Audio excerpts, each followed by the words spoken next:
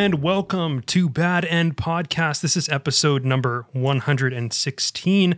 I am Josh Calixto, not joined today by co-host Kyle Cookstell. That does not mean that I'm recording this episode by myself. I am totally incapable of that. We have a special guest today, actually, and that special guest is JJ Bursch. JJ, why don't you tell us a bit about yourself? Because I feel like the resume is so long at this point, or at least there's like so many different aspects to it that I don't want to like mess any of them up. No, I'm dropping things from my resume. I'm streamlining it. As you should, yeah. Yeah, I've been doing too much. I'm the researcher at Film Podcast Blank Check with Griffin and David. That's my main job now. That's really my only job now. I have been a PhD student in film at the University of Wisconsin for the last 8 years, which is too many years, but I'm almost done with that. So, I mean, maybe I'm jinxing myself and I'm not, and I'll fail my defense in like 2 weeks. But yeah, mostly just the researcher at Blank Check. So you recently finished... Again, I might be jinxing myself. I finished writing my dissertation, yes. I still have to defend it in 2 weeks and 2 days. So I have to sit down and talk about it for 2.5 or 3 hours, and then they tell me if I have to write more or if I'm done. What is it? What's it about?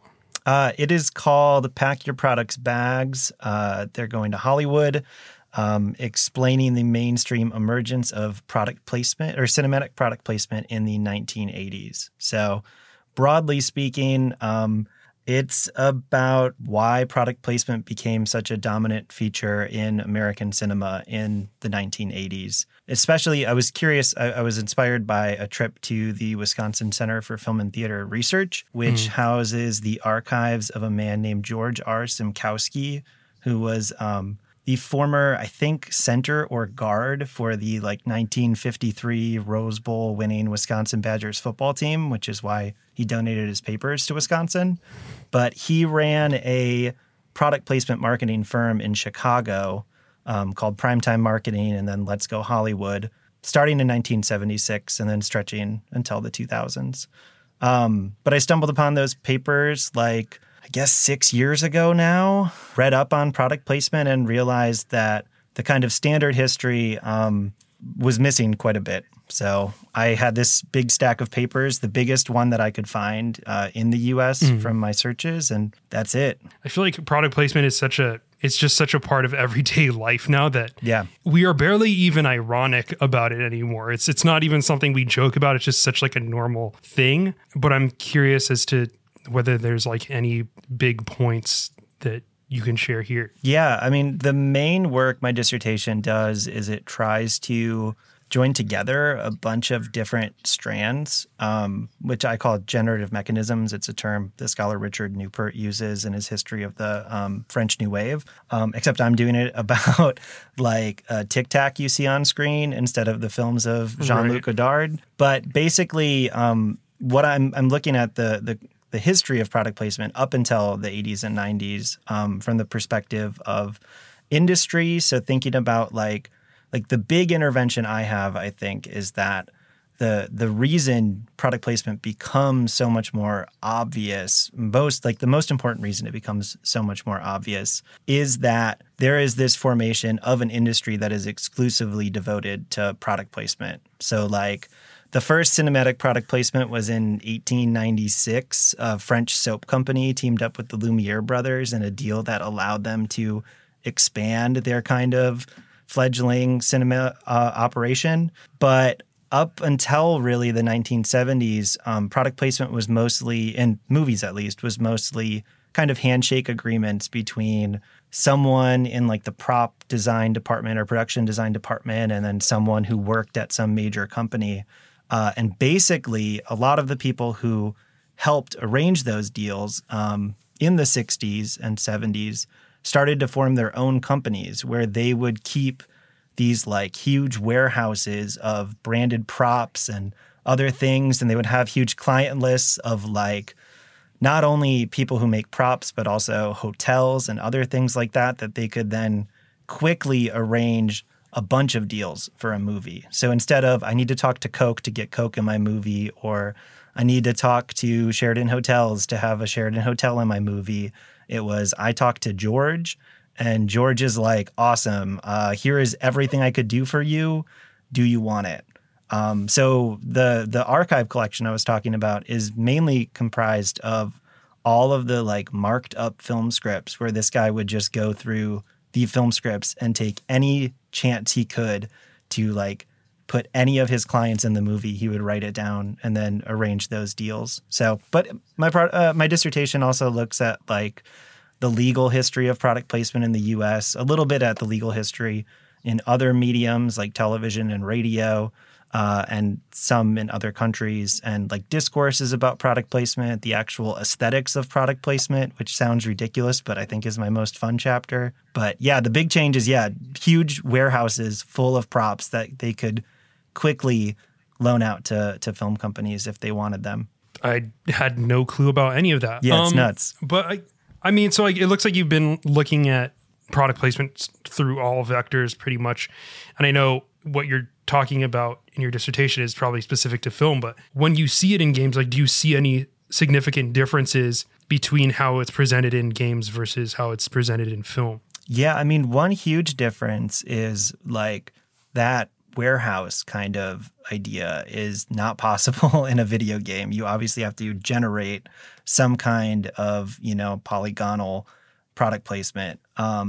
So the other big change that happens is when those companies are able to do all of that kind of super efficient, streamlined product placement, the big product placement deals start to become more attractive. So the kinds of deals where James Bond is drinking Heineken now, or whatever else is happening, where it's not just kind of, we do each other a favor, you help expose my movie, maybe we do a tie-up advertising campaign, you get a free prop.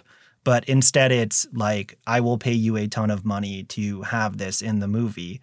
That's how I assume. I mean, I haven't done the primary document research, but given that you actually have to generate the Beats headphones on your NBA 2K player or whatever, I would assume most of those deals are the kind of big money deals where there is that payment going into it. But yeah, game product placement is so interesting because there are like fandoms. I mean, Death Stranding fans were upset when the director's cut took away the Monster energy drinks and they're now just a generic energy drink, right?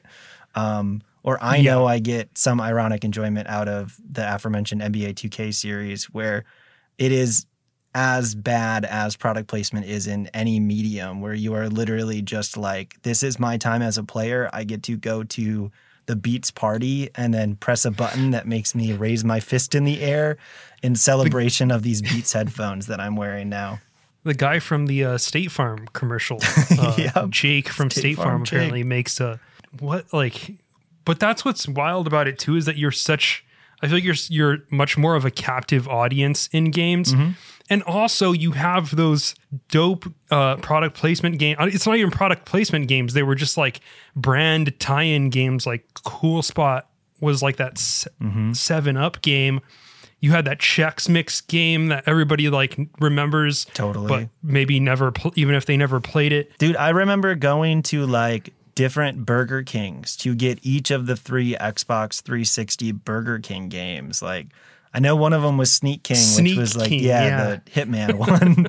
But there was like a go-kart one and like a Fusion Frenzy knockoff, I think, too. Right. I feel like that's evolved to now you have like the Fortnite collabs where it's like Ariana Grande having a commercial or a concert in the game. Yeah, just different brands putting their ads in the game. Right. And a lot of those brands are the movie companies who are arranging product placements elsewhere. Like the advertisements are for Star Wars and whoever else is popping up. I wonder if it's just become like any other form of advertising now, or whether it is like slightly more nefarious because it's undermining our art or what have you. What are your thoughts on that? I know that this is more in the realm of opinion now, but yeah, I mean, do you have any feelings on it either way? It depends. I mean, obviously, what's so interesting to finding out a lot of like the bigger early kind of movies that arrange these super huge deals, like Minority Report, Steven Spielberg's 2002 II film. I think that's when it came out. That film, I can't remember the exact number. It was somewhere between like $25 and $50 million were generated by the use of product placements. But of course, if you watch that movie, most of those ads arrive in this super kind of anti-consumerist, like how scary is this surveillance state that while you are walking down a street knows exactly kind of what advertisement would be most effective on you. So there is this weird balance kind of between like it is this huge like revenue generating stream, but so many people who generate the revenue with that then do such interesting, I wouldn't say fully anti-consumerist things with it, but I mean, something like 30 Rock too is another example of a show that is very straightforward about the fact that it is incorporating those ads. So baseline answer though, yeah, it's kind of ruining art, and it would be better if you could use products without the brands. Although I do mention this in my dissertation. It was something my advisor, who is definitely not listening to this, but pushed for me to mention. If you take a movie like Repo Man, which very conspicuously does not use kind of real world brands and instead uses the kind of generic branding or like its own manufactured generic branding where the can of food just says food. There is something like so alien to our real world in that kind of presentation of that generic branding that is not something we're used to in real life. And there is, I think, it's kind of like a bullshit argument a lot of people who work in product placement use, which is that it creates this sense of verisimilitude to have a can of Coke instead of a can of soda. But there is a level of like not bullshit to that, right? Like there is a level of when I see Coke, that's what I see in real life. I'm not thinking too much about the Coke. But when I see this weird can of soda that I've never seen before, maybe I'm looking at that now instead of looking at the actor who's delivering their lines while holding that can of Coke. So it's all over the place, but I think in general, I mean, so much of it is unnoticeable in films. In video games, it usually feels a bit more obvious to me because there's usually a button prompt telling me to interact with that can in some way or something like that. Although I do think that in video games, when we do see it, the game is either like a game that you expect to see product placement in to begin with, or it's something like Death Stranding where you're seeing it in a capacity that it's just absurd to the point where you have to kind of appreciate it on some level. My apologies for talking about this show on this podcast for like multiple times in the past few episodes, but have you seen The Orbital Children by any chance? It's an anime. It's a sci-fi anime show / miniseries / it was a movie, I believe, in Japan, but it got broken down into like a mini series for Netflix here. But the way they do product placement is really interesting in that show, in that they do the typical like anime thing where they use fake versions of brands. So like Google would be like Dougal or something like that. But this show is all about how these very specific social media and Silicon Valley brands will affect the future and the course of the future, but it's using these like weird, bizarro analogs for these brands. And to an extent, I did feel almost like I had to do this weird middleman step of needing to translate, oh, okay, this is Google, this is Meta or Facebook, and what they're going to be doing in the future.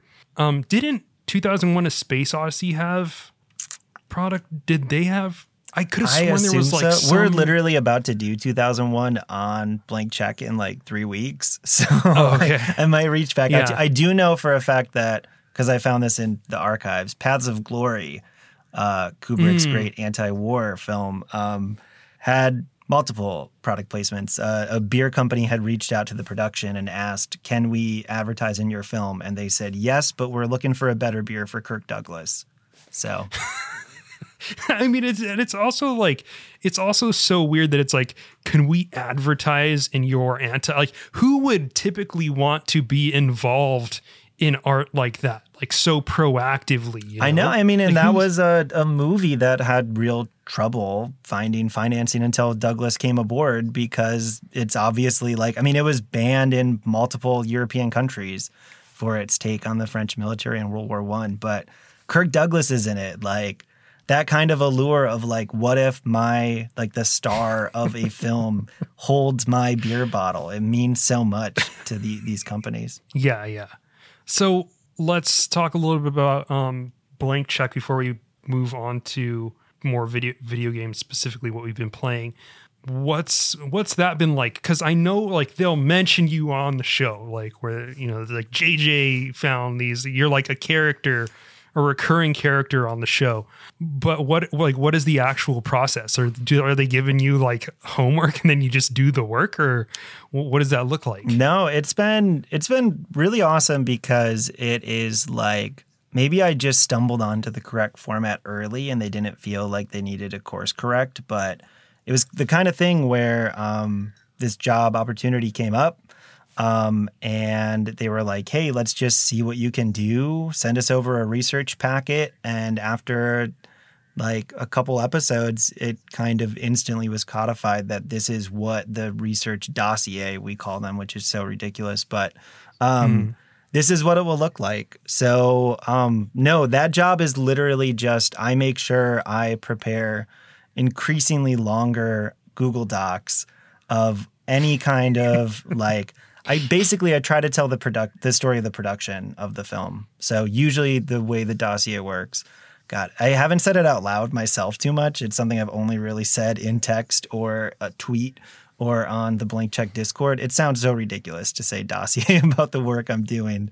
But I walk them through the kind of pre-production genesis of the film. We're a show where we don't just talk about one film from a director, but we talk about every film that director has made in chronological order. So that pre-production kind of section usually is breaking down what's going on with our director. Right now we're doing Bob Fosse. What was going on with him was some of the most debauched stuff that ever happened in Hollywood or Broadway. And then I walk them through the kind of production of the film, the kind of post-production process too. What was it like when they actually went in the editing room? What was the release and reception like? My main concern is making sure, because the show has gotten bigger, they don't get yelled at for getting stuff wrong. So I want to make sure I clear up any things that seem like maybe they're more myth than actuality. I try to take the kind of common stories and cross-check them. But yeah, then I'm just digging up any other weird things I can find and slotting them in wherever I can go. It's wild the extent to which that is like such a thing that these people need to worry about now.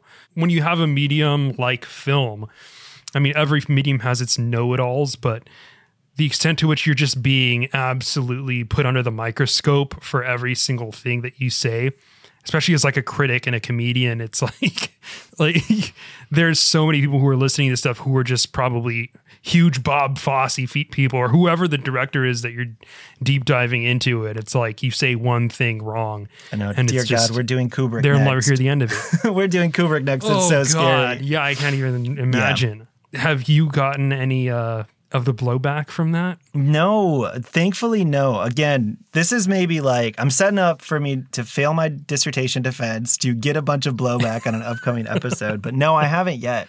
The coolest thing is I've usually only had people reach out and say, hey, I know this obscure thing. You might be interested in it. And sometimes it's something really cool that I wish we had in the episode. Other times it's stuff that I'm like, this could never be in the episode, but I'm happy you have told me this very strange bit of gossip about the production of 2002 superhero film.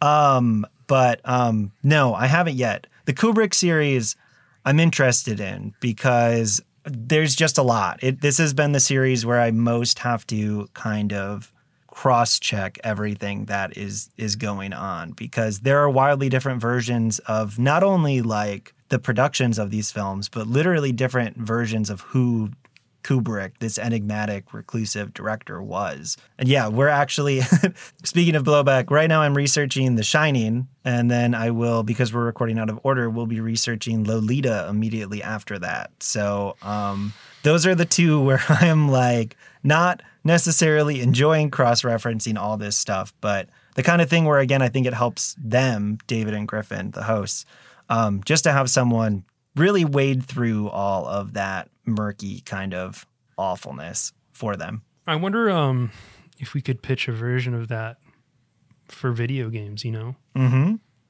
Yeah, no, I mean, through every Kojima game, you play through every, Kitty Horror Show game, I've thought about it. I mean, the problem is, Kojima is such like a totemic kind of outsized auteur that it feels like you would have to start with him. But there are so many people and just smaller companies too, right? If you do that, bring me back. I'm ready to prepare a dossier. That's why you're on the show, man. This is just all one big attempt to get you in the bag for this. But the thing about video games, though, is that, and I don't know if this is something that you guys encounter at Blank Check, there's always the conversation about like, it's never just one person behind the art, man. It's always a lot of people. And I mean, obviously it's true for film, obviously it's true for video games, but there's an extent to which like you have to acknowledge the idea of a creative vision and at least understand that there's some connection there between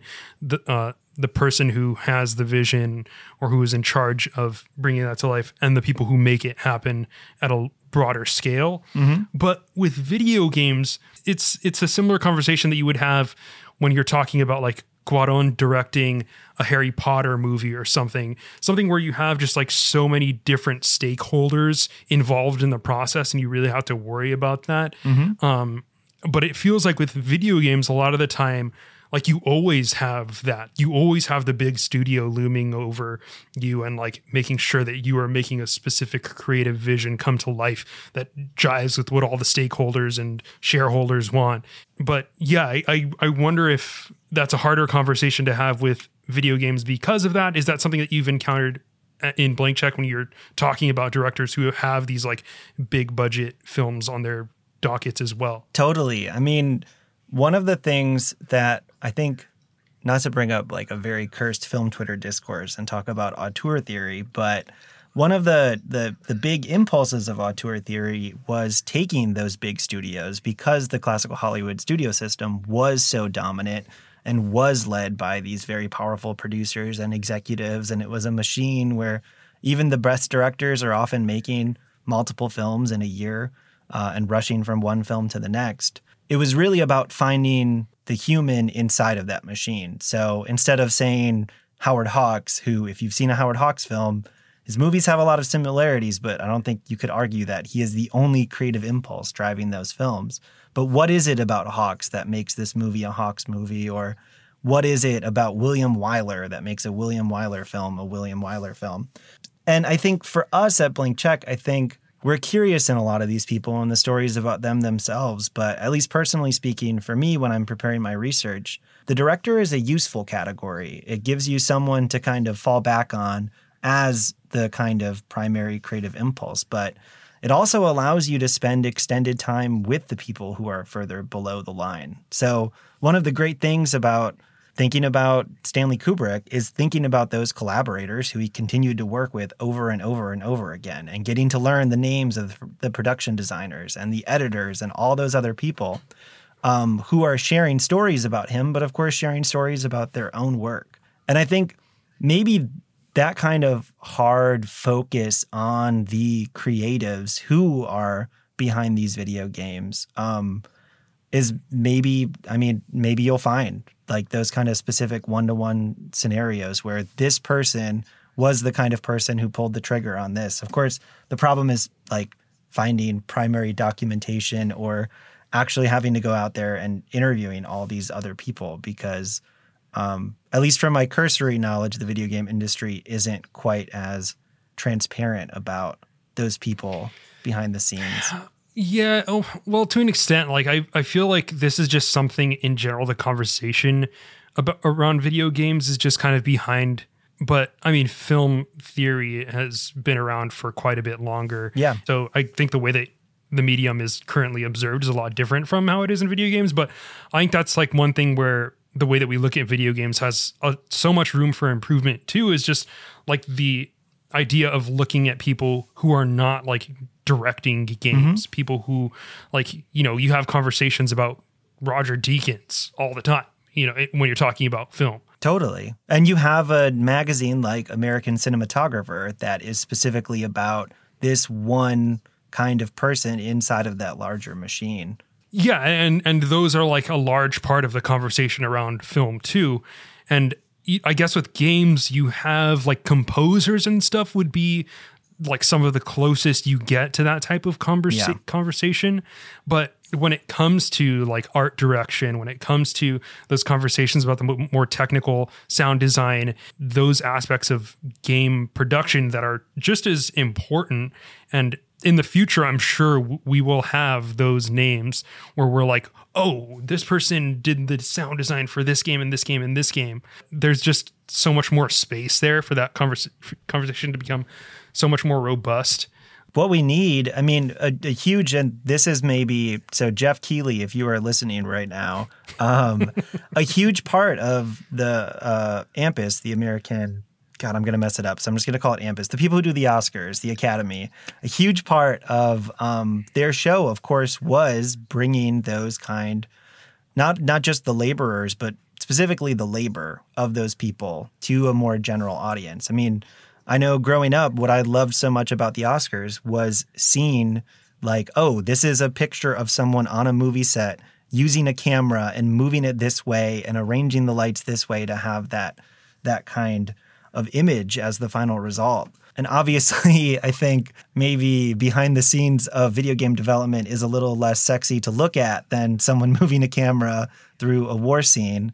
But I think having kind of more open kind of discussion of just like literally what is that work. I mean, I found so interesting in Jason Schreier's recent book, Press Reset, that chapter on the Kurt Schilling company that did Kingdoms of Amalur. Is that the name of the game? Amalur. Yeah. Never played it. Sorry, Kurt. But there was that discussion about literally like the combat team, that there is this group of people who is specifically focused on the combat, and they are working divorced from so many other people who are involved in the game. And just that kind of kernel of an idea of, oh, this is, and obviously it varies from game to game, but that idea of a unit and really unpacking what their specific work is and what specific choices they have to make. I think there's a huge market for that now. Like that's one of the encouraging things about working for Blank Check is like there are people who want to learn about the making of these movies. It isn't something that people are no longer curious in. And video games, I think, are reaching a stage where that's totally true. Like I know people who don't play that many video games who have read a bunch about the making of video games. So yeah, it's just doing that work involves at this point talking to a lot of different people who are or are not under NDAs and whatever else. And that's, I think, the tough part of it now. But hopefully in the future, we see a little bit more of a breaking down of those walls, even if it requires, media training and highly vetted and groomed spokespersons which is honestly the way that I kind of like see this going in the future for games, unfortunately. Keighley, baby. Yeah. We're going to see a lot more people in blazers and t-shirts and jeans in the future. And the other thing is like we're talking about how, make sound design is not as like glamorous as being a guy behind the camera or whatever, but it's like so many other people who are behind the film creation process are like also not glamorous, and we would have never really thought of that them that way. Yeah, it's stuck in a closet working with this highly flammable kind of material, cutting it to no end, cigarette smoke everywhere, the dirtiest place you could be. So let's talk about video games now, shall we? Yeah. Did you get a chance to play the cat game at all? I'm halfway through the cat game. You're halfway. Yeah. I played how many hours? How long is this game? First of all, we're talking about the new cat themed post-apocalyptic sci-fi game Stray, Annapurna published, I believe. Yep.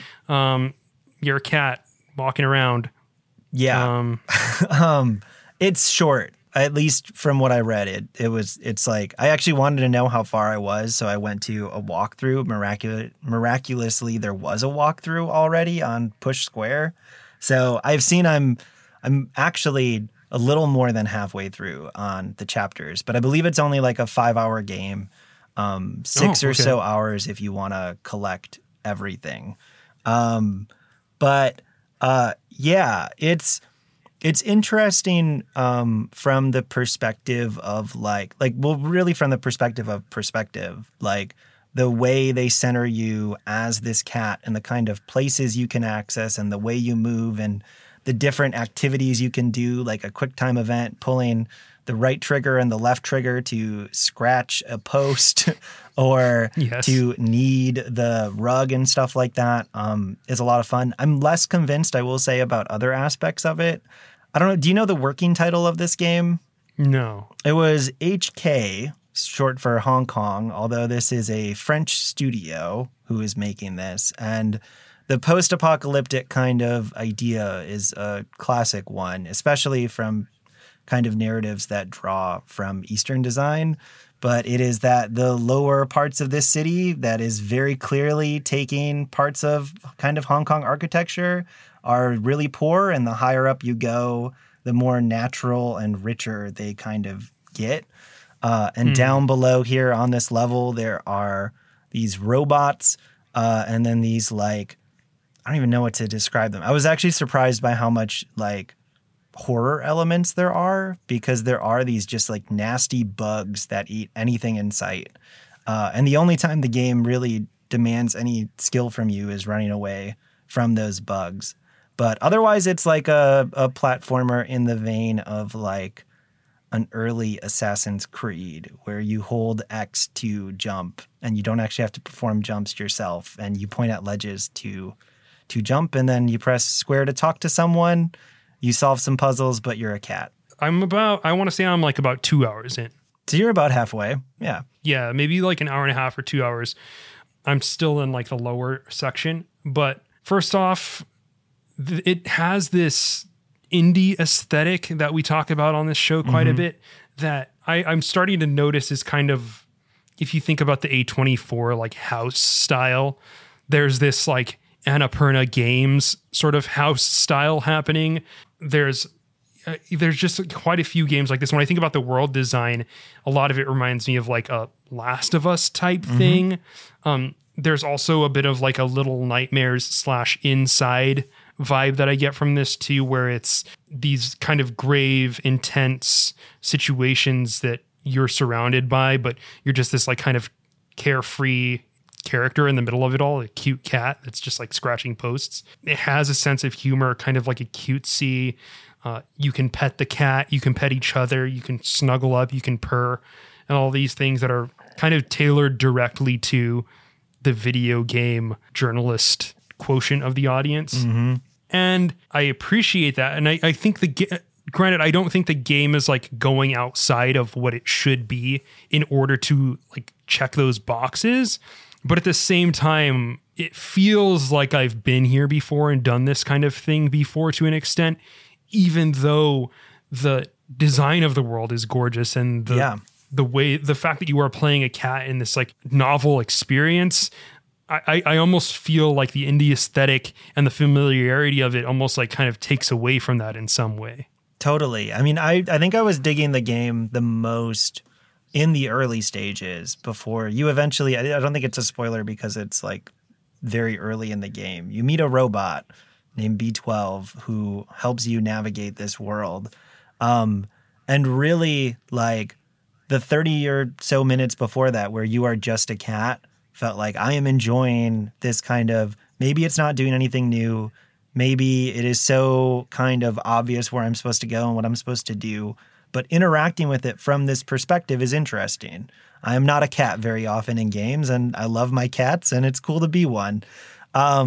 And then, then it just kind of gets back into that kind of classic, now I have this robot who's going to lead me to hijinks with other robots kind of thing. I have an inventory. I'm talking to characters. It becomes it becomes essentially an RPG in some ways. Yeah. And I would never advocate that more games take the God of War 2018 approach to kind of fluid camera work.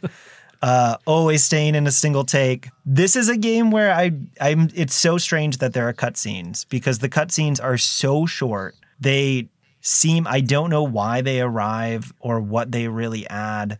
They're often not even changing perspective very much from where you are as the cat. So it feels like the camera could just move. And it feels so strange when those come in and really takes me out of that. Again, I like being the cat. I would like to continue being the cat.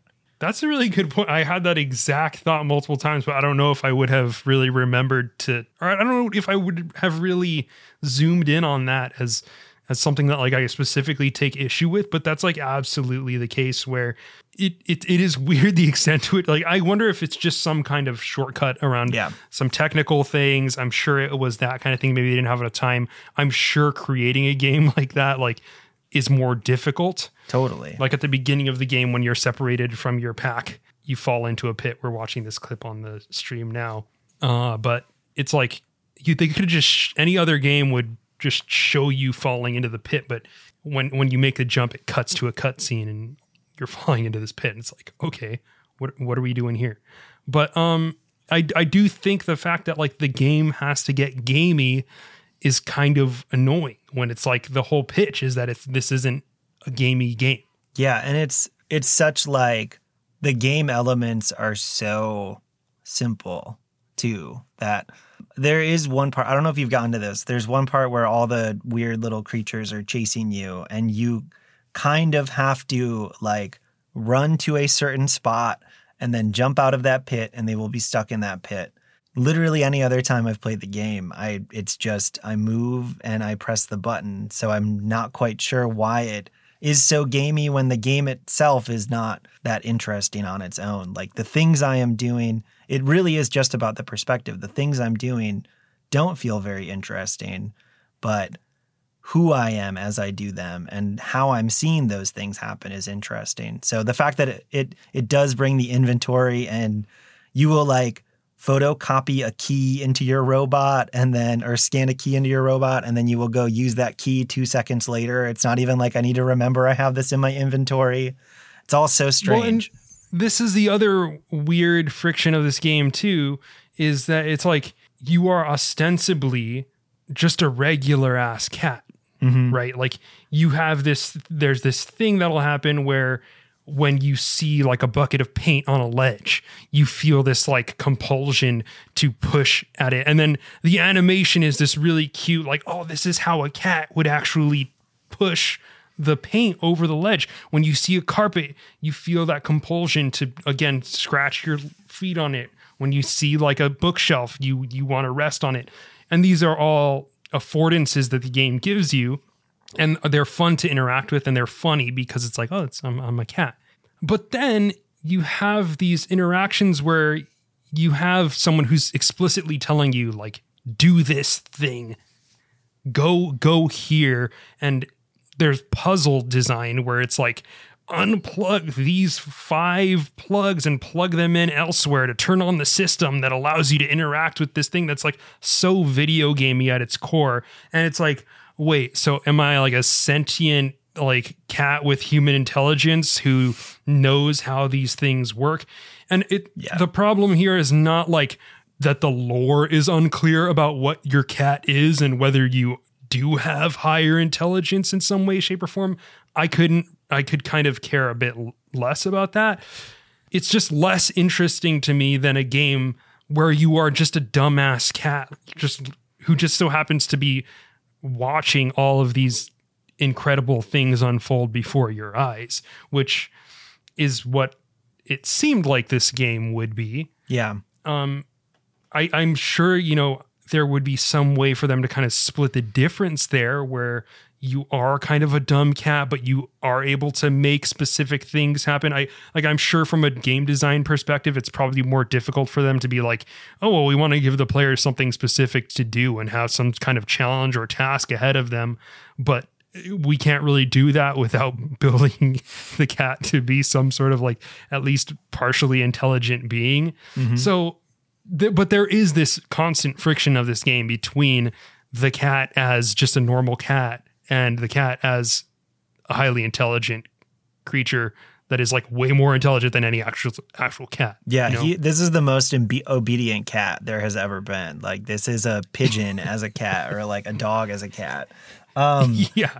And I mean, I said it earlier too, like the other thing too, like with it being so gamey is that you get the perspective of the cat, but when you are actually performing the action, so there's a lot of jumping in this game.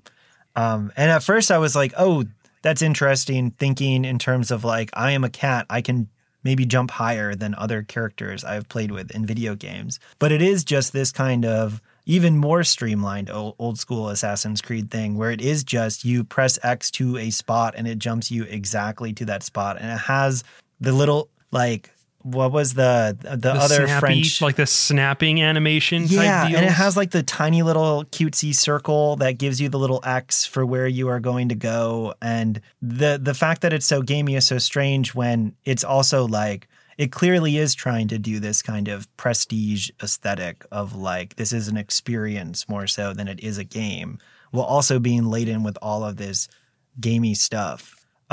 Especially after playing the last Annapurna game, which is the most gamey game I've played in a very long time, like to have, which is Neon White, but to have this game, just the game part of it is so, there's just a kind of, there's something lacking about it when there is so much to love. And it is truly like a gorgeous kind of dystopic city that you are navigating. The robots have these friendly faces. There's one robot who wears like kind of tropical shirt who seems to have a pretty fun personality. Like there are these elements that seem to be interesting, but the stuff I'm doing feels so rote and boring. Yeah. And in some ways it kind of feels like the uncanny valley of cats, where I have this weird moment where when we talk about the uncanny valley, it's like, it's a human face that doesn't look human. It's just off enough where it feels wrong. And the cat looks good. I don't think that the uncanny valley thing happens there.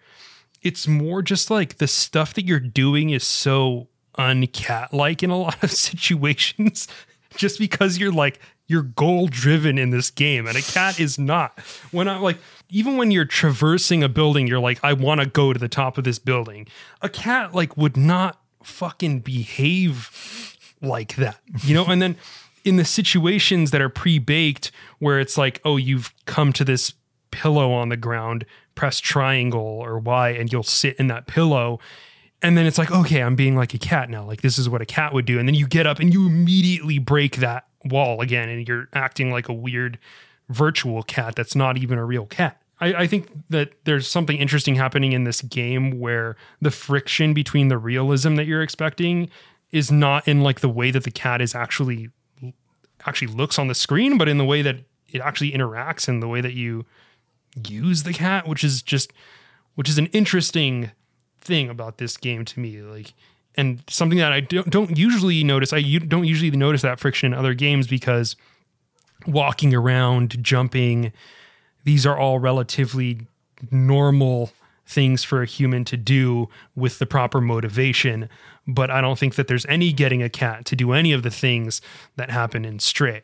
No, I mean, before recording, it was a real challenge to get one of my cats out of this closet. So no, it's not easy. There's one moment in the game where you can like get a bag stuck on your head and then your analog stick doesn't line up with your movement. And I was like, this is the kind of cat I know. This is what my guy Reynolds would get up to. And then when they fall asleep, yeah, that's really cute. I like those moments where they sleep. There's one robot you can give like sheet music to who will play you songs on his guitar and you sleep next to him. And I'm like, this is the idealized cat. And then all of a sudden I'm taking the perfect path forward and avoiding every spike that exists in my path. Like, literally, there are so many parts of this world that just have spikes that prevent you from even being able to jump on them. Yeah. Where it's like, dude, a cat is going straight on that. Like immediately the cat is at least touching that. And like they're going to play with fire. That's what cats like to do. But no, also, not in this game. Who are those spikes for, dude? Who are those spikes for? I mean, from a city design perspective, like if they were like, we want to make sure cats follow the perfect path to go through this narrative, they crushed it. But if they were like, we want to keep the people who are down below out of the top, they kind of set up the perfect path to get out. So I will say granted, we've been talking about these weirdnesses about the game, but there are some really cool things obviously happening in this game. It's a gorgeous city. The way that it's rendered is amazing. Some of the creative direction is really interesting. I think the robot design is like a little bit overplayed at this point. Like the screen face that shows a happy face or a sad face. Yeah, like depending on the Mac. robot emotion. Very simple. Yeah, I don't know. I've seen that a lot, dude. Let's be real. But the one thing I like about this game is that the way the platforming works is like it feels like you can go to places that you could never go before because there are these random walls that we've become so used to in the language of video games, like a gate or a fence, for instance, or a balcony. Those are typically like walls. They might as well be walls. But for a cat, you can just kind of go through the poles. You just kind of go through the grate. You can go through the fan. You kind of gotta go wherever the hell you want. Small spaces are not a big deal for you. And so like the fact of traversing the world in this way. Oh, and there's like a lot of air conditioners, attached to buildings. And usually in a video game, like when they have a couple of them close to each other, like you're not able to fit in, or like one of them is too small and you can't climb it. But as a cat, you can kind of just like take whatever path through these air conditioners you want to, or anything jutting out of a building is your domain. And it adds a really neat dimension to city traversal that I think is really cool in this game. Yeah, that moment, the first moment where you are climbing up to a balcony and the kind of bars, you don't have to jump up over the balcony, like the gate, you just walk through the bars. Again, was one of those things where this perspective I am now put in is so interesting. And there is an early moment too where you're running around and you go under something and the camera follows you. And I think that is specifically why I noticed the cutscenes more, because that felt so fluid and so interesting to see that experience from that perspective. But then, it is cool. I mean, I'm enjoying my time with the game. I feel like I'm being negative about it, but there are just those things that hold it back from being something that, like, I know a lot of people with cats. We send each other cat pictures all the time. I want to tell them all to check this game out, but I know the moment an inventory screen pops up, even though it's the most basic inventory screen of all time, they're going to be like, what is this? I don't know what this is. It's a different game. Yeah, absolutely. I just had this thought and I don't want to lose it. Is there something happening here with the idea of short film? Because when I think about short film, I think about it like in two different categories specifically, and I'm sure that there are more subcategories, but I think of the animated short, okay, which is typically like a fucking, if you're thinking about the Oscars or something, it's a fucking Pixar movie that wins that shit like every year. Yep. But then there's like the other short film, which is like this extremely like mature kind of like dark art house film that is just live action or whatever. And it almost felt like Stray could go in either of those directions. And I mean, watching the animated shorts for the past few years, there's always like a few really dark ones, but it felt like Stray could kind of go either way. And part of me was hoping, I guess, that it would be more of like that kind of dark, be more in that like dark, mature thematic direction, except it's gone full into the Pixar territory of like what you might expect from that type of short. The reason why I think about it in those terms too is because of this game's like pedigree is like an Annapurna thing and something that is like at its core kind of associated with those types of names, you know? Yeah, totally. I mean, it does feel like a Pixar kind of story stuck in this more realistic, darker, more interesting, I think, aesthetic in many ways. Because even like I was surprised at how immediately you are given the large goal and how immediately after that you are given your sub goals to achieve, where it is very clearly like, this is the hero's journey you will go on. And I'm like, I was being a cat. I was climbing around. I was letting my friends lick me. It was amazing. Like, people don't lick me in video games very often, but it's happening right here. There is this kind of like, You're playing the wrong games. Yeah, there is this like, there is this like beholdenness to this kind of standard story and even the aesthetic. Yeah, because of the robots and the dialogue, and it's kind of quirky and all that kind of stuff, as opposed to we are leaning fully into this kind of like, I don't want to say more avant-garde experience, but there is a version of this game that is more about the experience than it is about following that narrative and meeting those robots and finding out more about those stories. I mean, it's so interesting because I don't know how familiar you are with Annapurna's increasingly former film division. Somewhat. I mean, I need to pull up. I've got it. Don't worry, because I think here. about them all the time. Because you said earlier that Annapurna has they have attempted at least to become this kind of A24 of games, when in many ways A24 was the successor to Annapurna Pictures, because Annapurna, were these like financing. We find these auteurs who don't necessarily have the money to make these projects at this point. I am the daughter of a very rich and powerful man. I can fund the master. I can fund the grandmaster. I can fund movies that don't have master in the title. But there is that kind of like the big thing that happens with Annapurna, the movie business, is they start distributing their own films. And they are really bad at it.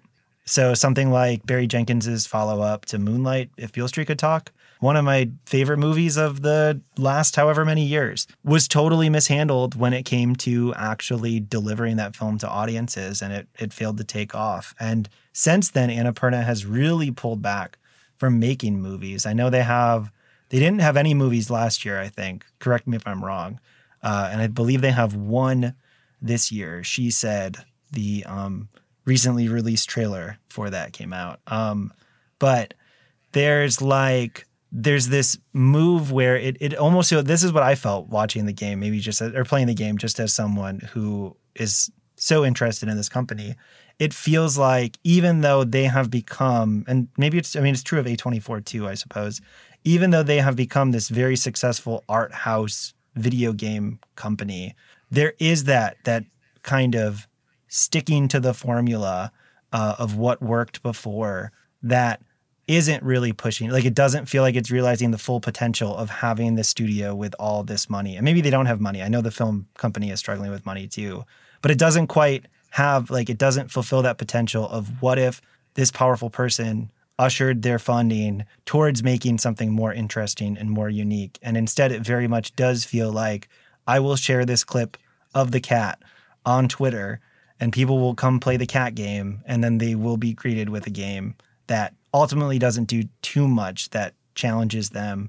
Or even like, has your cat died yet? No. Okay, I died once. I keep talking about how easy this game is, and then there was one time I died. It was partially because I had a couple of the blobby things on me, and I was like, what happens here? And the cat just kind of falls down, and a retry button pops up.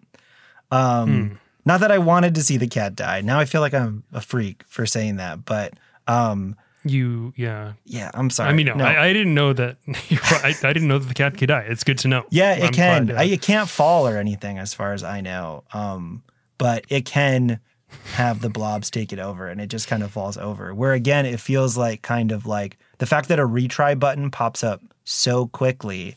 It just feels so much like a video game sometimes, when it seems like it was sold and it's packaged in so many ways as being this very different style of game, when I think at its core it's not. If I was to make the music comparison, it feels like pop, like a pop song, when you thought it might be something completely different. Yeah, no, I can't say her name. I almost said a name I shouldn't have said.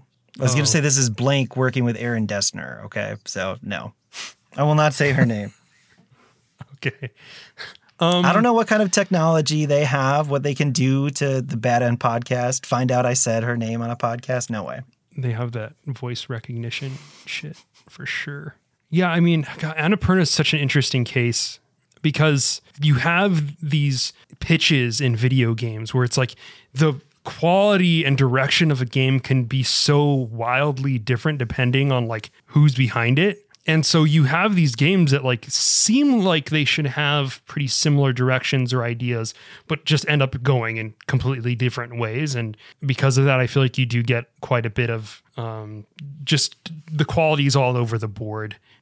when it comes to Annapurna. But that's what makes you think, hey, Stray can be anything. It can be this, it could be that. And it ended up being like on the Pixar side of things. Well, especially coming off of Neon White, which the pitch of that did not fully interest me. It was like cards, oh my God, complicated, don't care, don't need to do that, combining too many things. And then you play it and it is just this like perfect video game where it's such a satisfying loop. And here, the fact that there are so many of those game elements, but they're not as interesting as they are, and they're kind of taking away from the thing that's most interesting about the game. Yeah. Right. I'm looking at this list and I'm seeing 12 minutes on here. Annapurna. We don't talk about that game anymore. I had some other stuff that I want to talk about when it comes to video games, but do you watch speedrun stuff at all? Are you familiar with this universe?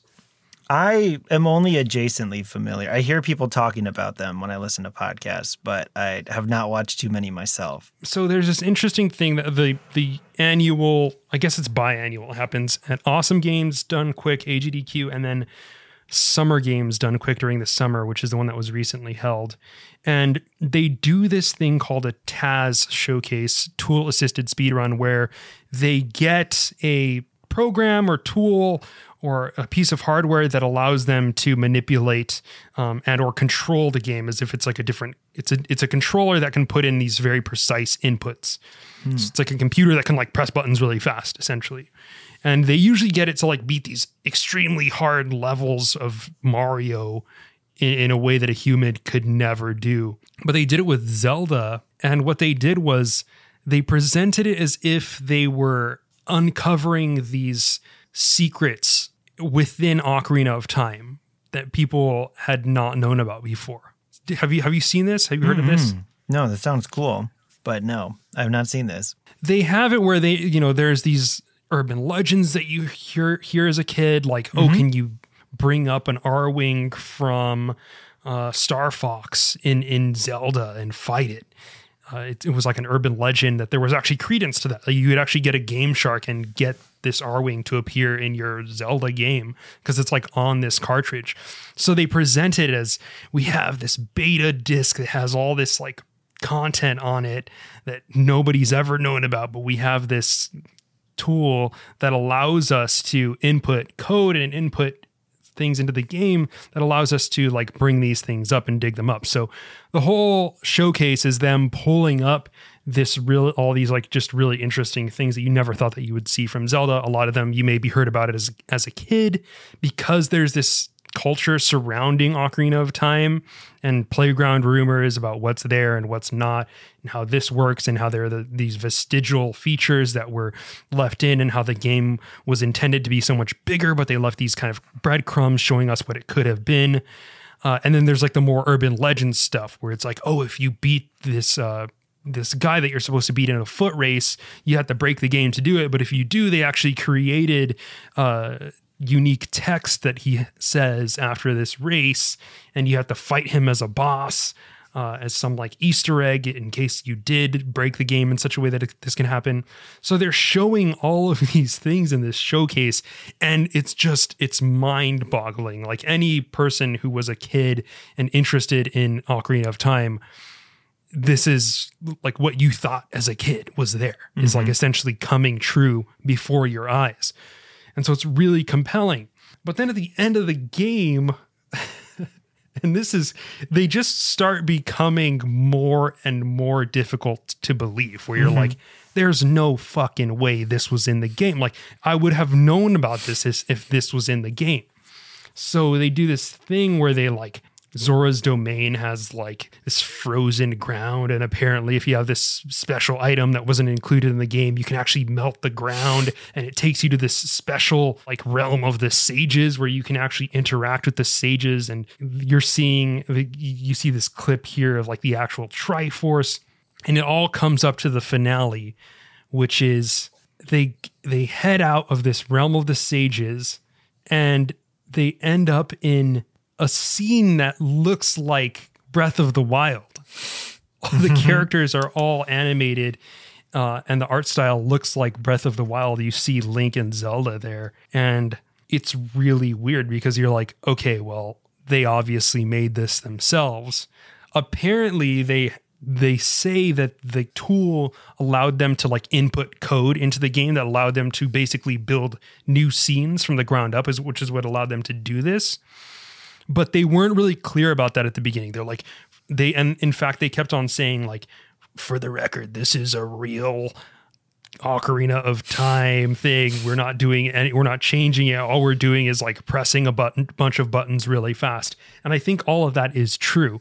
So all of this is amazing that they were essentially able to put new scenes into this game that verified these urban legends that we had around as kids.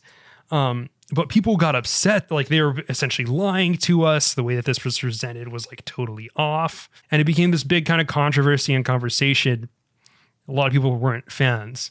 But I kind of think about this in the same vein as I think of like the first waves, I should say, of found footage horror, where they're saying like, this was found by like the San Diego Police Department, and this footage is all real, blah, blah, blah.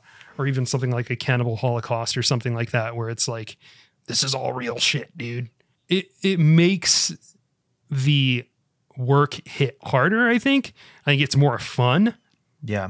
But it's easy to feel like you've been duped at the end of it when they weren't being 100% forthcoming about the circumstances of this thing's creation. Yeah, it feels like the most extreme my uncle works at Nintendo story of all time. Yeah, and that's essentially what this is. But I thought that it was just really cool that they did this, because if they did present this as something where it's like, oh yeah, we can like change the code and put in imaginary shit to like make you think these urban legends were true, I wouldn't be hearing about it right now. It wouldn't be fun. Yeah, it wouldn't have been any fun at all. And this hit hard because it felt like all these things were coming true.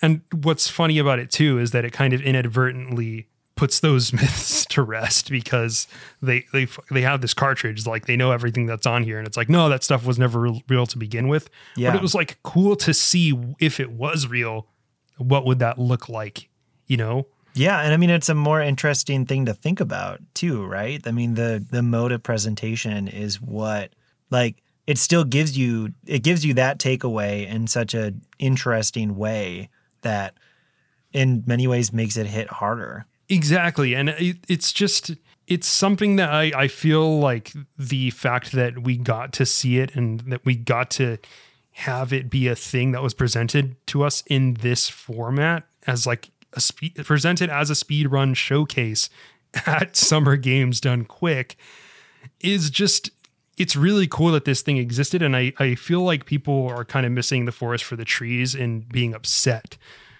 Granted, like, the other thing too is that they actually put out afterwards like an entire rundown of what was real, what wasn't, how they executed this stuff, what tools they used, all the technical details, blah, blah, blah, blah. So, I mean, really no harm, no foul, but it is video games. It is the internet, you know? Yeah. You know, people how being upset about something? I don't know about that. No way. Yeah. But it is just a very cool thing that happened. And I guess I wanted to weigh in on that a little bit, but did you play anything else that you want to talk about? I want to start. We have some questions from our listeners that I want to get to, but if there's any other games you want to talk about, I have a question. Have you played Kirby and the Forgotten Land? I have not. Okay, because I'm on the final boss. It was the last thing I was doing right before this. I was like, what should I do before the podcast starts? My daughter started watching Clifford, and I was like, awesome, I'm going to finish Kirby. And then I died embarrassingly. That game is insane. It is. There are no cutscenes really, like beyond the beginning. And then there is this gigantic lore dump at the very end that becomes stranger and stranger and stranger in a way that I fully did not expect. Like, it is worth looking into the ending. I mean, the game is fun. It's a great Kirby game. It's a Kirby game, but the ending is, and it's so nuts. I don't even. Dude, I remember watching the trailers and being like, is this a fucking post-apocalyptic Kirby game? like, what is going on here? Because that's what the vibe was from the trailer. It was all these like rundown areas. It looked like the Last of Us Kirby edition or Stray Kirby edition. Dude, there is a moment in this lore dump where a talking lion literally says, "This is the Forgotten Land," and you understand what happened in that apocalypse and where everyone else is. It is so weird. Okay, God damn. Now I want to play this. It's game. fun too. I mean, it's classic Kirby. I like Kirby. There's a lot of Kirby games. The focus is less on a bunch of new powers than I get these powers and I upgrade them and they become different kinds of powers until they're totally overpowered. Okay. Which I was suspicious of at Mouthful first, mode. and then I thought I got the space gun and I was like, this is really sick. But yeah, it is worth playing for that ending alone, especially because trying to walk through it again quickly on Wikipedia just to be like, am I processing this correctly? It doesn't hit the same way reading about it. It's absolutely nuts. And they even like used like this different horrific font for like one of the main villain characters who talks. It's nuts. Okay. God, I got to play this now. Okay. I'm excited.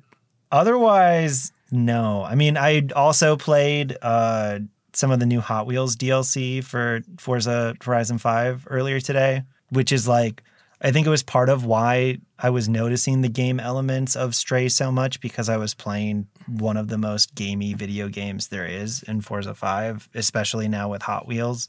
Oh, okay. I've never played. I know you're a huge 14 fan at this point. This is your game, but I had never played a Final Fantasy game before, and thought it would be funny as a bit to start playing Final Fantasy VII Remake as my first Final Fantasy game. And instead of it being a bit, I am in love with Jesse and really excited to see where the story goes, even though I know certain things that might make me upset. Yeah, Final Fantasy. I had never played the original Final Fantasy VII as a kid, so this was my first experience with it, and I loved that game. Like, it's so good, and the characters are just so. There's this weird knowingness to the way that game is created, where it feels like they're in on the joke, even though I'm pretty sure they're not. At the same time, where like the constant sexual tension between the characters, everybody's hot. They constantly make you question whether or not they are fornicating behind closed doors when you're not looking. It's just this really interesting dynamic that really pulls you into the world. You know? Yeah, I'm all in. I mean, I think I was partially inspired, but there was that video in the lead up to the Batman where Robert Pattinson was talking about the difficult decision he faced as a kid between Tifa and Aerith, I think is the other one. Right. And Zoe Kravitz is staring him down, and I was like, I kind of want to know. I didn't have this experience. I want to know what it's like. And then I've been so like, I guess I shouldn't be surprised. Although I feel like I only ever hear about recent Final Fantasy games, aside from 14, for how the gameplay is not satisfying the people who like those games. But the kind of rhythm of that game, of switching between the action RPG and then taking your time to send your little commands, it's like everything I wish Mass Effect were and is not. Where I'm just in this. I love the combat of that game. It's so good. Much. It's so much fun. I'm seeing the numbers when I go to sleep. I was recently out of town for like a full week and just kept thinking I'm having a good time, but I would like to be back to visit my friends and see those numbers pop up and switch into operator mode and see those numbers climb even higher. It's just satisfying. Yeah. Which, I mean, that's what you want from any of these like kind of turn off your brain RPG type experiences. But yeah, let's get to some questions here. There's like a bunch of shit. We don't have to answer all of it right now. Let's see. Why are all game to live action movies and TV shows awful? Another person said movie tie-in games were reliably awful, but the practice is basically dead now. What movie could have an actually good tie-in game? Bonus points if it's an Annapurna movie. That would be a good Annapurna game. You have to assume a lot of it is why we just don't have as many games from like produced at a certain level, because they're so complicated and hard to make. And if you make one of these big blockbuster movie games, I think the expectation, especially in like a post Arkham Asylum, Marvel Spider-Man kind of world, like the expectation is they're produced at that kind of AAA level. But wasn't there I never played it, but I know our old fellow Northwestern alum, Jordan Miner, was really big into like the Mummies, like the Tom Cruise Mummies, like kind of Metroidvania style game. And Tom Cruise Mummy. Yeah, it's there. You don't the Dark Universe, bro. You don't know about the Dark Universe? I mean, I do, unfortunately. I just don't know the Tom Cruise Mummy. Yeah, Tom Cruise that was the kickoff of the Dark Universe, was this Tom Cruise Mummy 2013. I remember that film. I do not remember Tom Cruise being the main character in that movie. I never saw it, but yeah, maybe it's 2016. Wow. I think I got it wrong. Yeah, it's pretty bad. It's right. Like really the only blemish on Cruise as of late is, I mean, aside from other things probably that we don't need to talk about. Yeah. But yeah, that I think there was like there is potential for smaller versions of those games. I think something like another game I've been playing lately, the new TMNT Shredder's Revenge game. I think there's potential for making kind of taking those bigger IP and making smaller scale. Like, let's nail this one thing. Let's make it short and sweet and let's get it out. Space Jam: A New Legacy tried to do that and the game was really bad and free, I think. Or maybe it was on Game Pass. I don't know. But there is potential in taking, I think, those bigger IP and making smaller games. As far as like the idea of taking like American independent cinema or art house cinema and turning it into games, man. I came up with the pitch. Here's one. All right. This is okay. Remember when they made the Walking Dead Telltale games? What if you did something like that, where it was like the everyday life, dramatic kind of interactions, slice of life style gameplay? I mean, that's not what it was in Walking Dead, but there are more games like this now where you're just kind of interacting with people and talking to them and just experiencing like day-to-day life. But everybody wants some. Ooh. Get that Richard Linklater going. You get a little bit of that like immersion in the 70s thing going on and living that lifestyle, and all your friends say things that you can't say nowadays because that's how they were back then. Mm-hmm. But it's also just kind of endearing because like you just know that's how they were back then and it's not a big deal. Yeah, that would be cool. A good hangout game. I'm totally in. A good hangout game. A good hangout game. Just Glenn Powell and the boys. Like Final Fantasy 15. It's a good hangout game, by the way. All right. If you ever get around to how's the gameplay? Not as good as Final Fantasy 7, but all right. You're on a road trip with your bros in that game. So I'm down. That's a thing. I mean, the obvious Annapurna movie would be the Grandmaster, but I don't know. Video games, I don't think there are many video games that take the Wong Kar-wai aesthetic. I think that would be sick. No. We were actually talking about this in the Bad End Discord, patreon.com/Bad End support if you want access.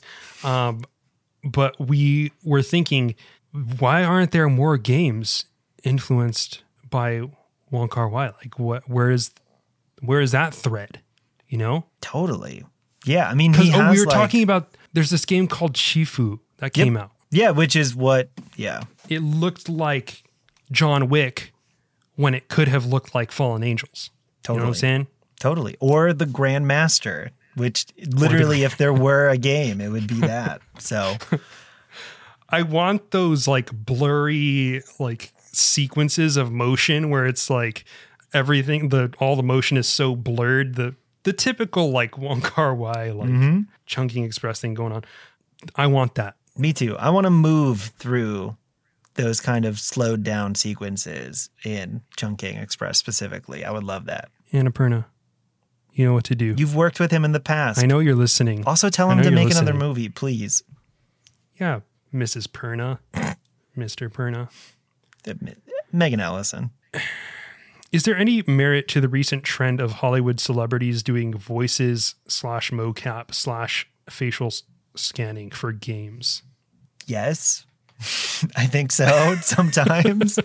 I mean, certainly that is part of the appeal of Death Stranding, is even just like there's something so interesting about the way that game uses celebrity, like taking even like celebrities who we don't see in front of the camera, but someone like Guillermo del Toro, and replacing his voice because It doesn't line up with the character, but you know he looks like Guillermo del Toro.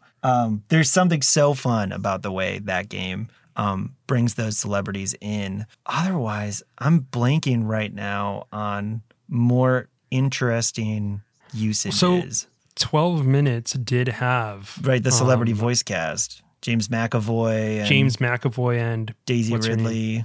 Daisy Ridley. Is it Willem Dafoe? Yes.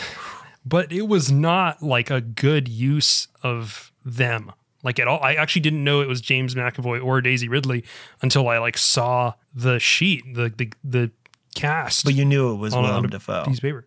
I knew it was. Yeah. You can't not know. That's it's the Willem Dafoe like, promise. Yeah, yeah, absolutely. But I don't really know what it adds, though. This gets more into the conversation of persona, I guess, and how our perception of film is connected to our perception and preconceived notions about like the actors or actresses or what have you, which is like why typecasting exists. It's why a lot of these practices in the film industry exist, because like you envision Tom Cruise and you don't see the character, like you kind of see Tom Cruise in some of these situations. But in certain games, like where that doesn't matter so much, I don't know how much it's really adding, you know? No, totally. I mean, again, that's why like even when I was bringing up the usage in Death Stranding, I was more interested in the usage than I was necessarily in the actual impact on the narrative. Like more interested in what are the implications of Kojima himself being like, this has to be Guillermo del Toro in terms of his look.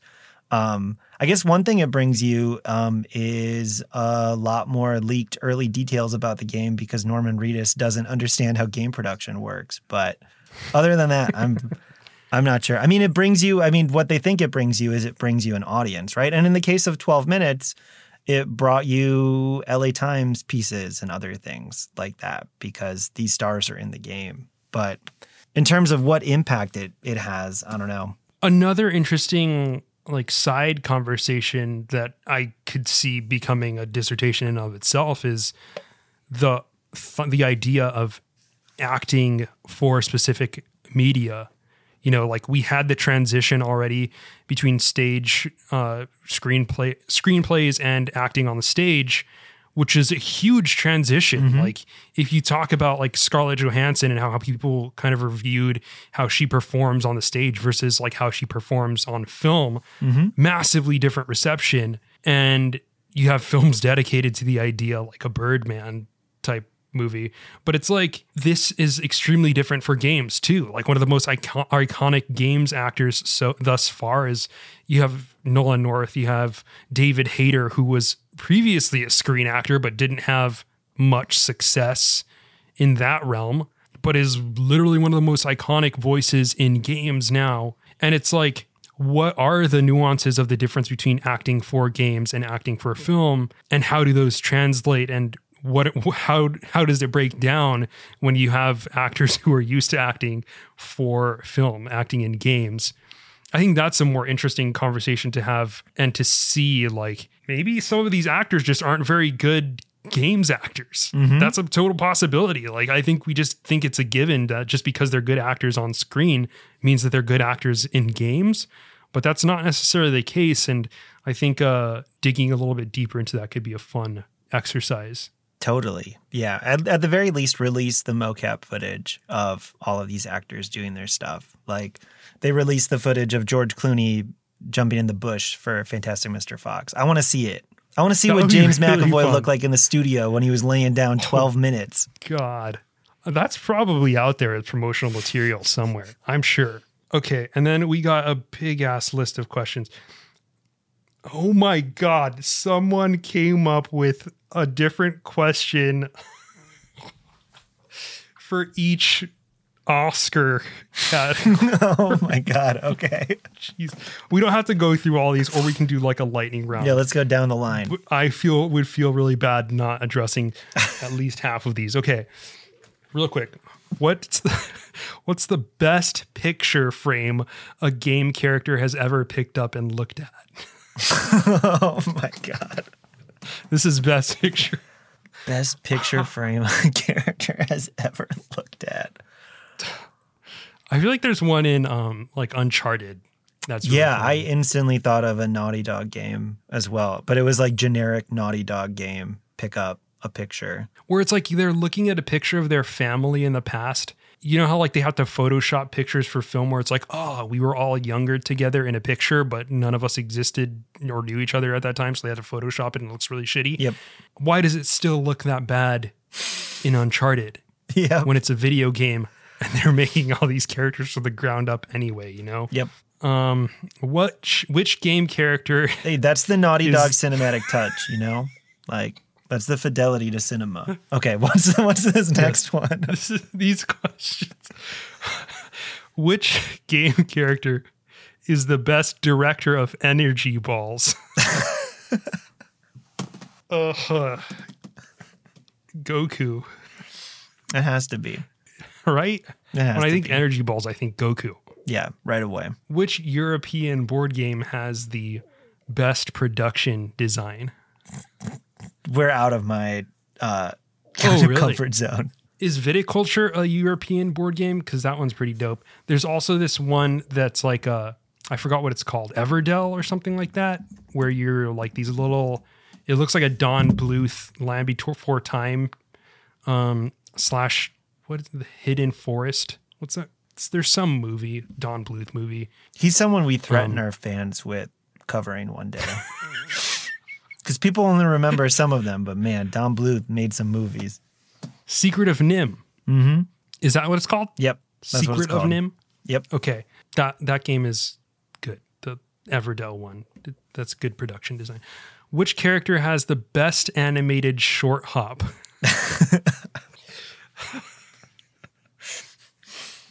Oh, Jesus. The cat from Stray looks pretty good when it's like short hopping. It's true. There was like, I think it was NBA 2K11 had a broken step back feature where you could get off like a perfect 3-pointer at any time. And specifically Ty Lawson on the Denver Nuggets was so good at it and led to so many confrontations in my dorm room because I was putting up unreal numbers. Little did I know James Harden would just make that his game soon. But yeah, it was so broken the next year, I believe they no longer had the triangle step back, and instead you had to do a more complicated maneuver to pull it off. So I'm going Ty Lawson, 2011 Ty Lawson. What's the best original scoreboard chasing game? This is a stretch.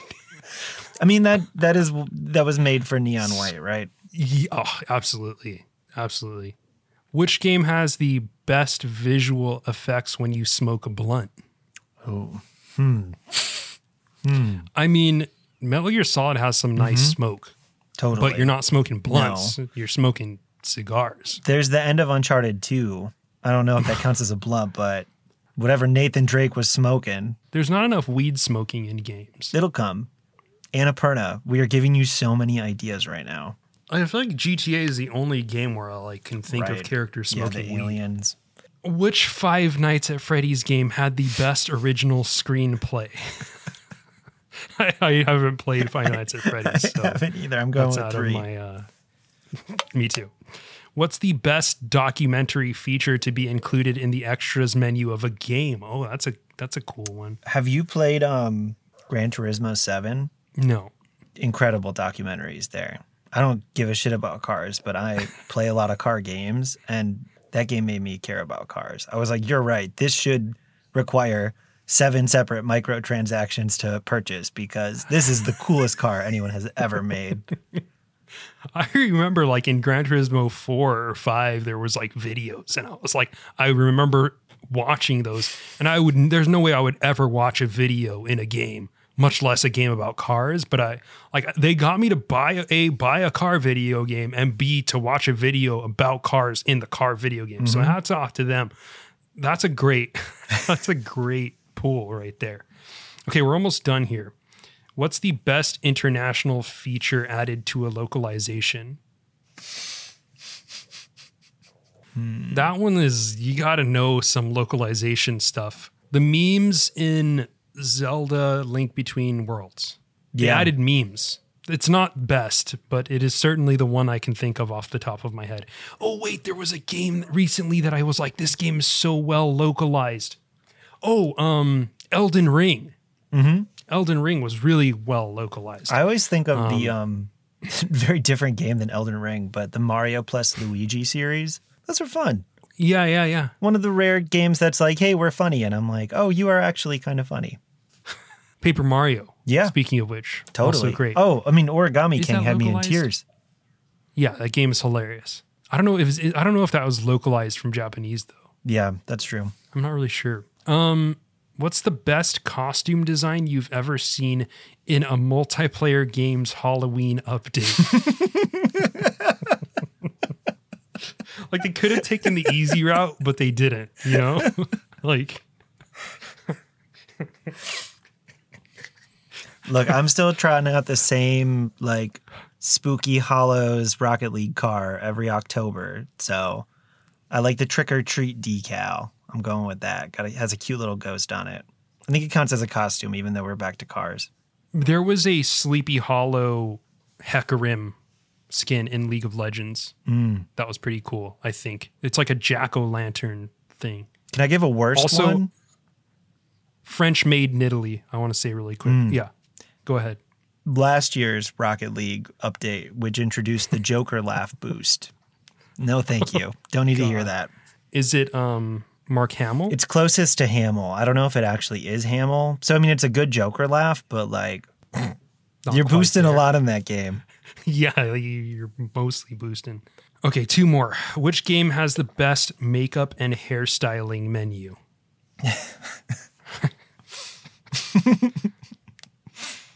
So you went back to the simple, and I'm like, yeah, that got me. Love Nikki Dress Up Queen. I'll just say that, just for the sake of all of our Love Nikki fans on the in the Discord. Which quadruple A character has the best animated features on their face? Everyone in LA Noire. Mm-hmm. Oh, yeah. Absolutely. Shout out Ken Cosgrove. Okay, we have a few more, but I think we can knock these out real quick. All right. How many times will Hollywood take a crack at Resident Evil? At least 5 more. Yeah, nonstop. It'll never end. Have you watched the new show? No, but it seems I want to. I have questions about who these shows are for. I think it's for anyone who knows the name Resident Evil and is looking for something to watch. That's true.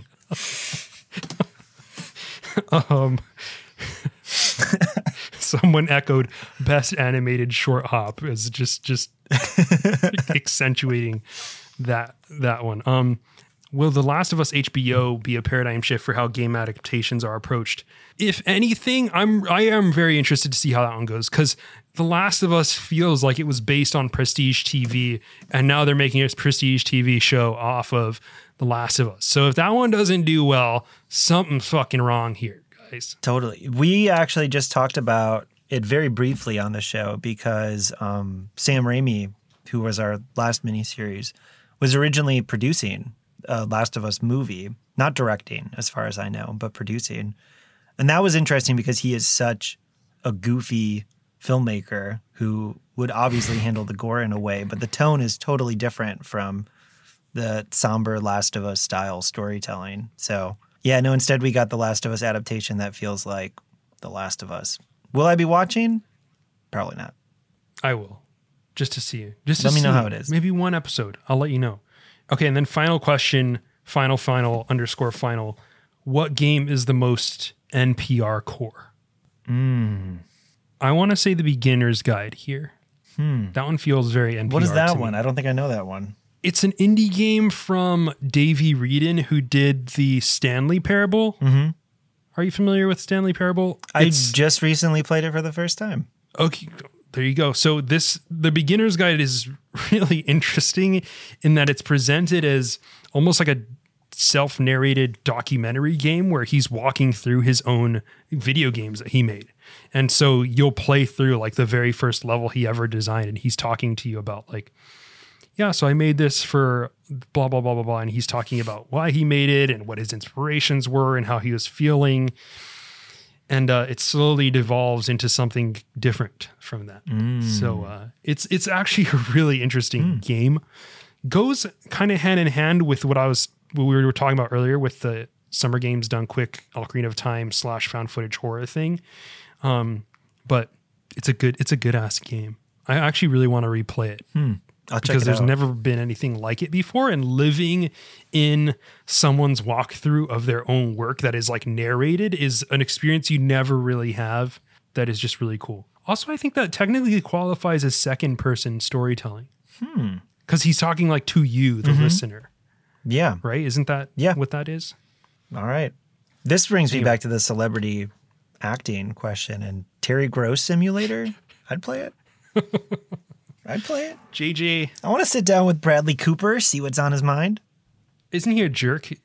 Is that something that I'm just misremembering? I don't know. I've heard positive things recently. He was recently talking about someone else being a jerk. Okay. Someone who was a jerk to him. But no, I hope not. He's now dating Huma Abedin. So there you go. Good for you, Bradley. Keep on moving on up, buddy. Cooper JJ. 2024. Yes. Thank you so much for coming on the show. It's been a long time coming, and sorry Kyle couldn't be here, but JJ, where can people find you if you want them to find you? Yeah. Our audience is cool. Don't worry. You'll be happy to have them follow you. Of course. You can find me on Twitter at jj.biz. Spelled out. JJDOTBIZ. Yes. I gotta change that at some point, but probably not. And you can hear my name usually a couple times in each episode, but almost always at the end of the episode when they thank me of episodes of Blank Check with Griffin and David, where we are covering the films of Bob Fosse. All that jazz. If you like this week. Is this coming out this week or next week? Musicals? This week. This week? Okay. All that jazz with a guest who he's our most famous ever. His name is Lin-Manuel Miranda. Oh, okay. Yep. Wow. Big week for Blank Check. Yep. We tried hard on the Fosse series. We had Colin Quinn last week. Damn. We had Rachel Zegler from West Side Story 2 weeks ago. The guests on Blank Check are consistently like nuts, where I'm like, how did you get that? How did you guys get that person? When we're done recording, I'm going to tell you something. Okay. All right. I'm excited. And if David is listening to this, it's not the thing you think. It's the thing he thinks. Okay. JJ, thanks again for coming on the show. We are Bad End Podcast.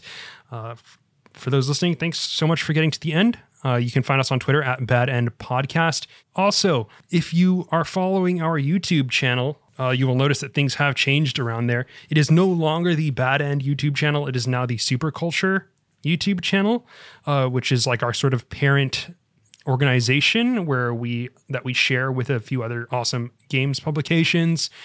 Essentially, we wanted it to be a place that can host a wider variety of content than just like Bad End specific stuff.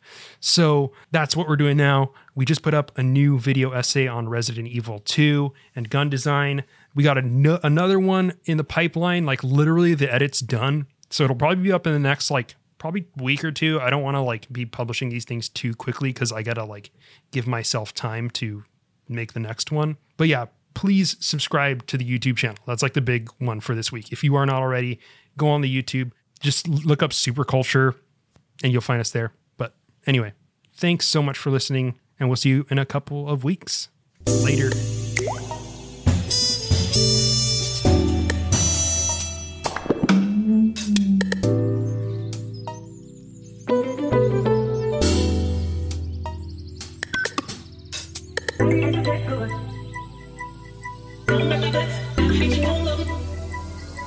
When you want to put it